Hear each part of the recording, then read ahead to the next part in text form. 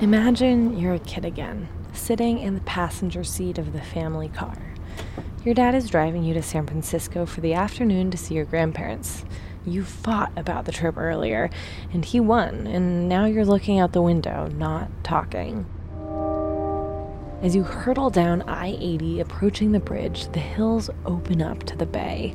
Your view of the ocean is obscured by rows and rows of ugly billboards. But if you look just there, underneath the billboards, you'll notice something strange. What looks like a Viking ship stranded in the mud with colorful flags strung from the mast. It's not seaworthy. The vessel is cobbled together from stray planks of wood and trash, but it's huge, big enough for a whole crew of bloodthirsty Vikings. You press your nose to the window. More figures rise up from the mudflats. A dragon with hubcaps for eyes fights a driftwood T-Rex. A sphinx made of planks and boards smiles at you with crooked pink lips. Planes, roosters, a 12-foot snowy egret, and a shimmering fish.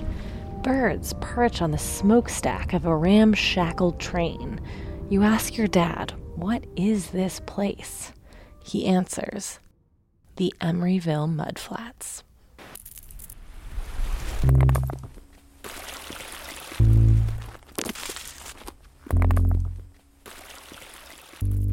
For this season of Raw Material, we're driving across California, looking at art in the landscape. My name is Jessica Plotchek, and I'm a reporter. My name is Maddie Gobo, and I'm a fiction writer.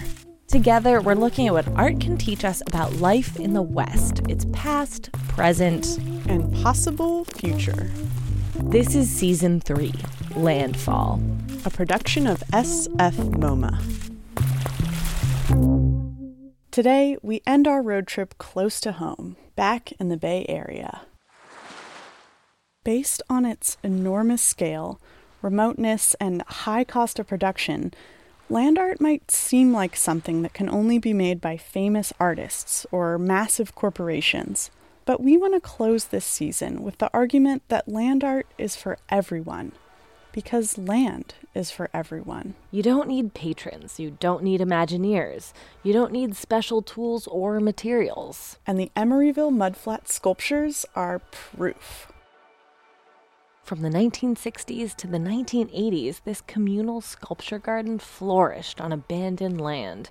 Its artworks were built with free and found materials by mostly anonymous creators. The sculptures were best viewed from the southbound I-80 freeway, where it passed through Emeryville, a small industrial city between Oakland and Berkeley. To talk about this special place, we need the help of an expert. We met one of the foremost historians of the Mudflats at home in Emeryville, where he lives with his wife, son, and puppy. I am Joey Enos. Okay, and what do you do, Joey? I am an archivist for the National Pastime Museum. And you're also an artist. Enos was connected to the Mudflats before he was even born. His mom built a baby buggy out of trash on the Mudflats to tell his dad that she was pregnant. At the time, my dad ran a family business in Emeryville, and he was on the Chamber of Commerce. And so they told him that you should go check out the Mudflats. Look what your wife did, yeah. And so that's how he found out that I was going to be born. By that time, the Mudflats had become an art gallery, political protest site, and community message board, all in one. But when did the sculptures first appear? It started small with a class of art students and a 10-pound bucket of nails. In the late 1950s, assemblage art was sweeping the contemporary art scene.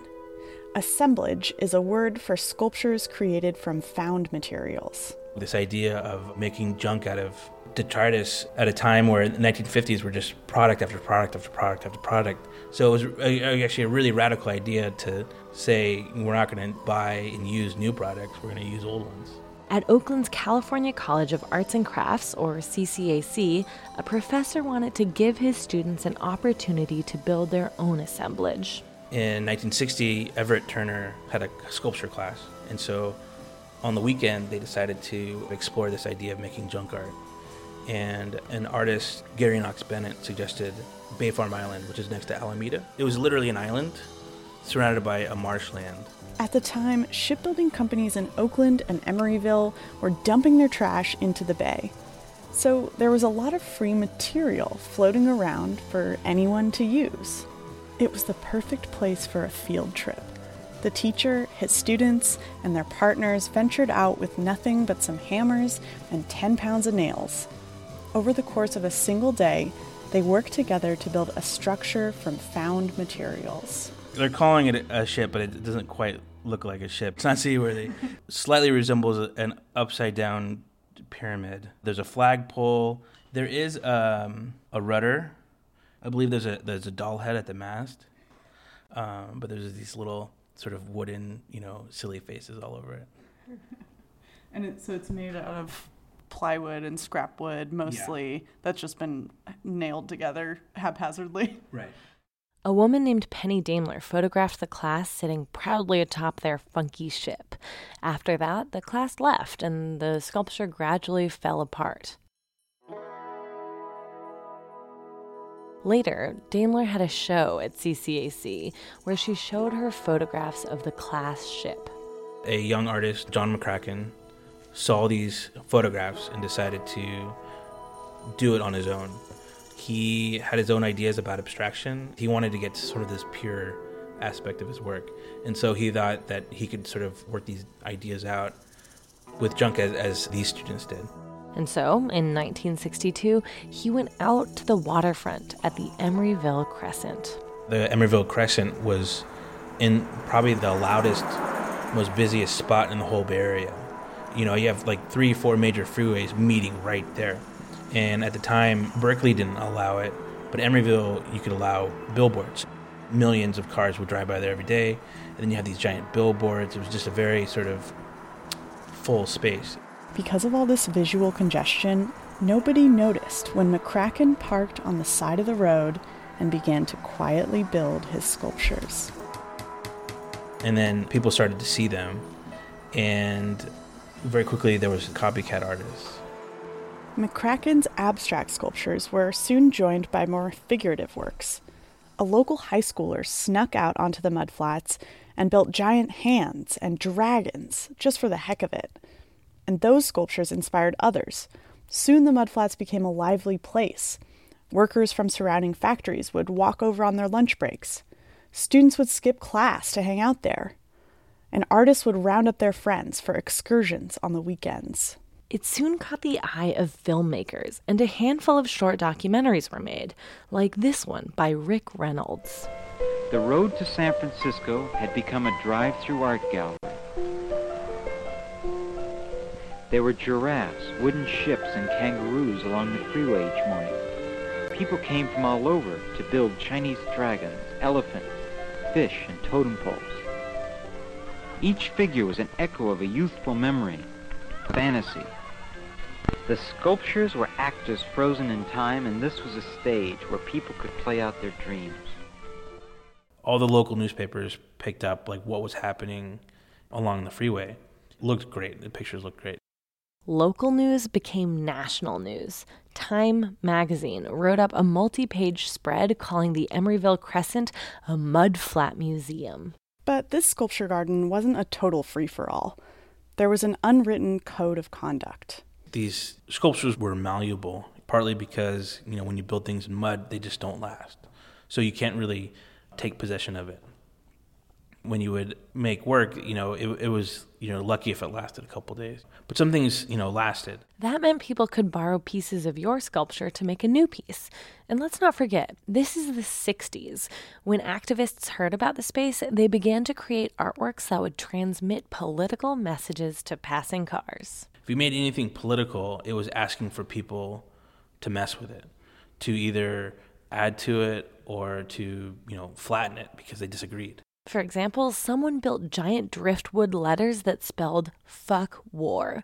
People loved to knock it down or spell something different. This process of editing was actually shown in a deleted scene from Harold and Maude, the cult classic film from 1971.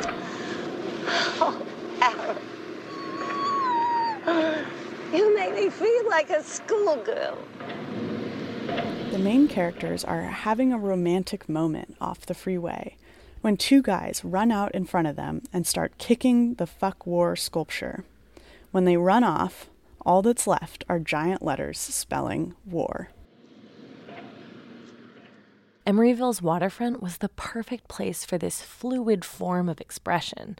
Changing tides brought new materials and swept the old ones away. Migrating birds might stop and roost for a day or two, only to move on again.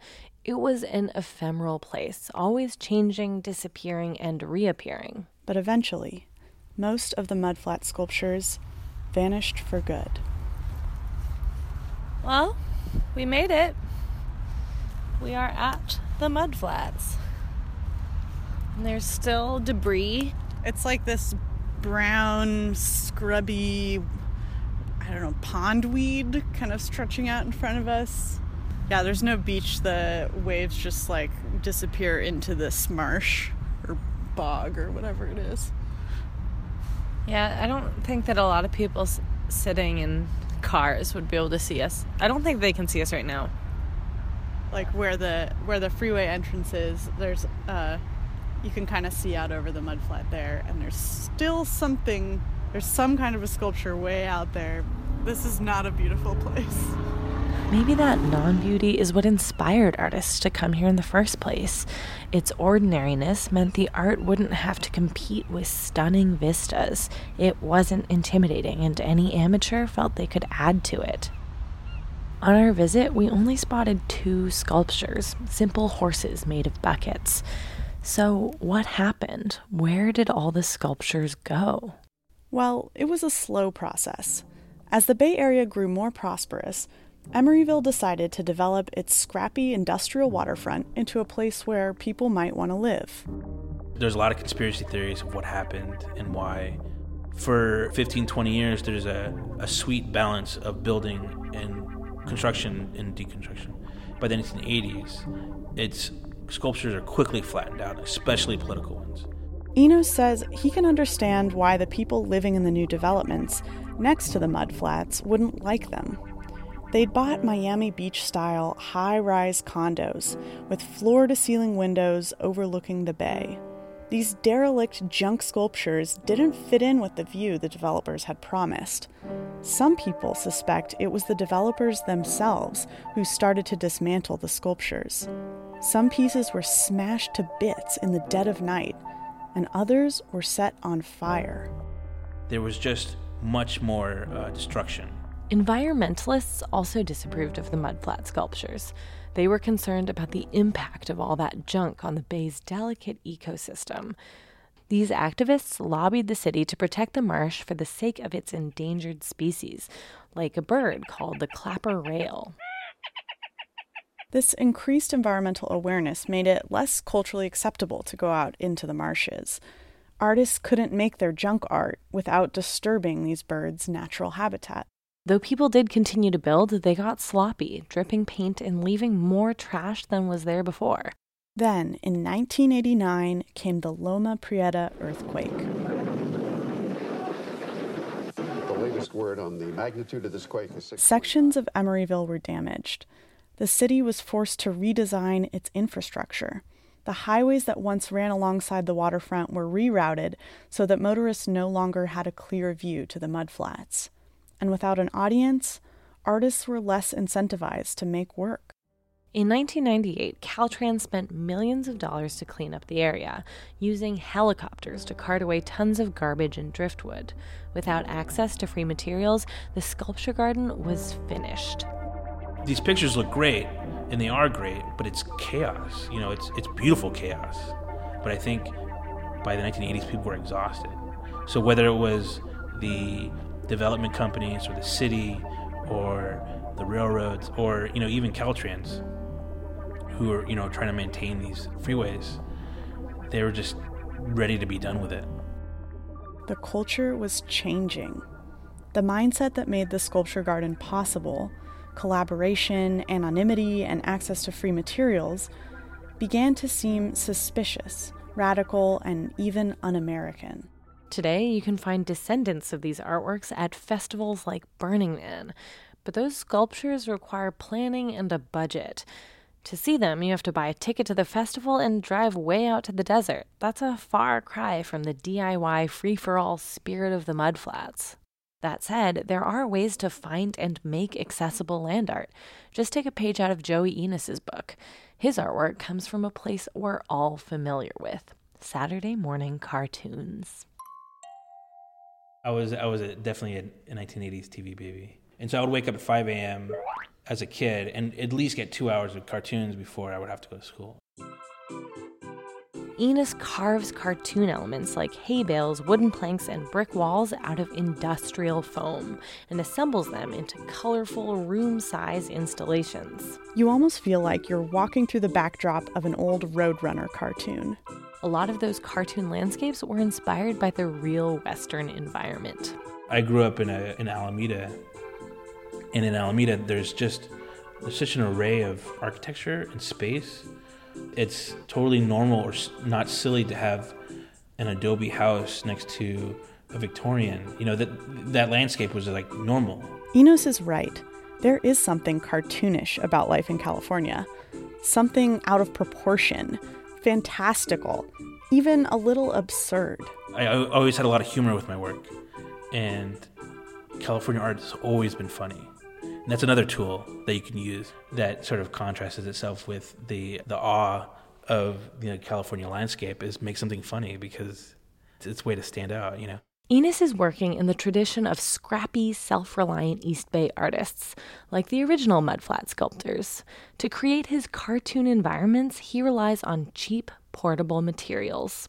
Space in the Bay Area is limited, and so if you're going to make big work, you got to make it movable. You can only ask so many friends to move stuff for you or to help you, without paying them, So, but if you make everything out of foam, you could do it yourself. So that was like a big aspect of the work, because I wanted to make big work, but I would have to do it myself. Enos likes to use foam in particular because it's exactly the kind of junk his parents might have found at the mudflats. And just like the mudflat sculptures, his foam pieces are reusable. A lot of these pieces, have been with me years, just because I reuse them, and not only does it save me money, but in the context of the work, it makes perfect sense with the kind of things I've been trying to touch upon with junk art, and these things that at one point were like actual structures to make something, and then I would just kind of break them down, and I started realizing I'm making my own cartoon refuse. Take it from Joey Enos. If you want to build land art, you can do it cheaply. There are materials everywhere you look. All you need is a little bit of space and some free time. Your land art might be something that exists only for an afternoon. You can pay tribute to the epic California landscape, or you can poke fun at it a little. And even if you aren't ready to start building, remember that you can still make land art just by adjusting the way you look at a place. It's easy. Let us show you how.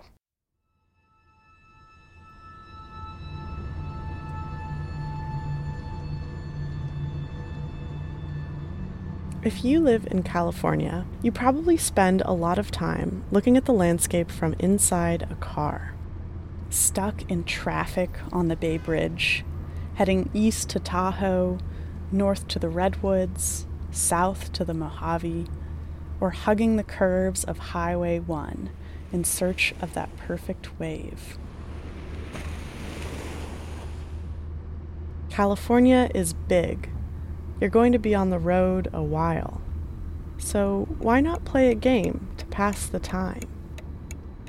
Look, there, under the freeway overpass.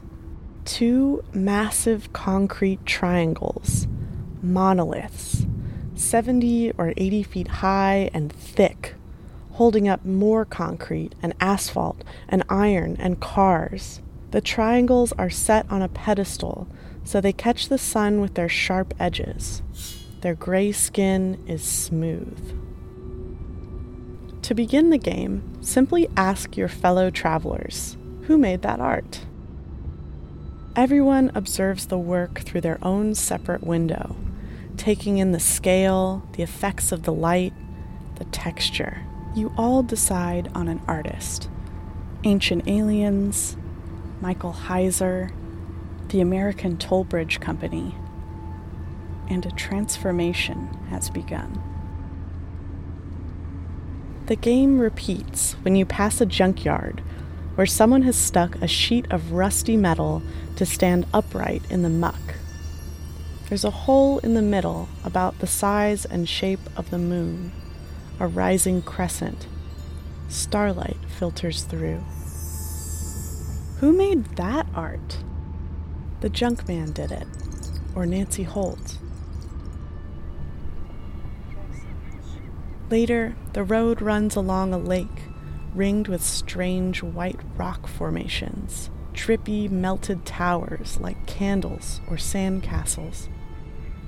In the air are hundreds and hundreds of birds, soaring, calling, landing and launching again in swirling and dizzy eddies. Perhaps now the question isn't who made that art, but what. Maybe it was acid rain, or a secret mineral spring. Or maybe it was 1,000 Ana Mendietas in ruffled white robes singing birds down from the sky. In the far lane, a construction crew digs a hole to another dimension. Rivers of sand stream across the highway, migrating from beach to city.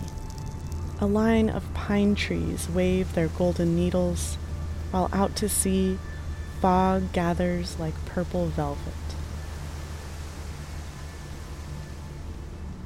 There is a kind of magic in land art set free from the confines of the gallery wall, running wild in the landscape.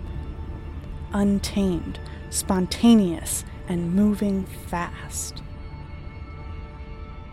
But you can capture it, even if only for a moment. Land art comes into being when you give wildness a frame. When you say, here's a place that matters. Look at it with me. Feel that breeze. Stand on this soil. Listen. This land tells a story.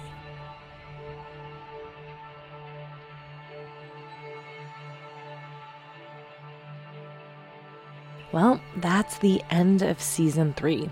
We loved working on Raw Material, and we hope you enjoyed listening. Follow us on Instagram at Raw Material Podcast to see photos from this season and hints about what's coming next in Season 4.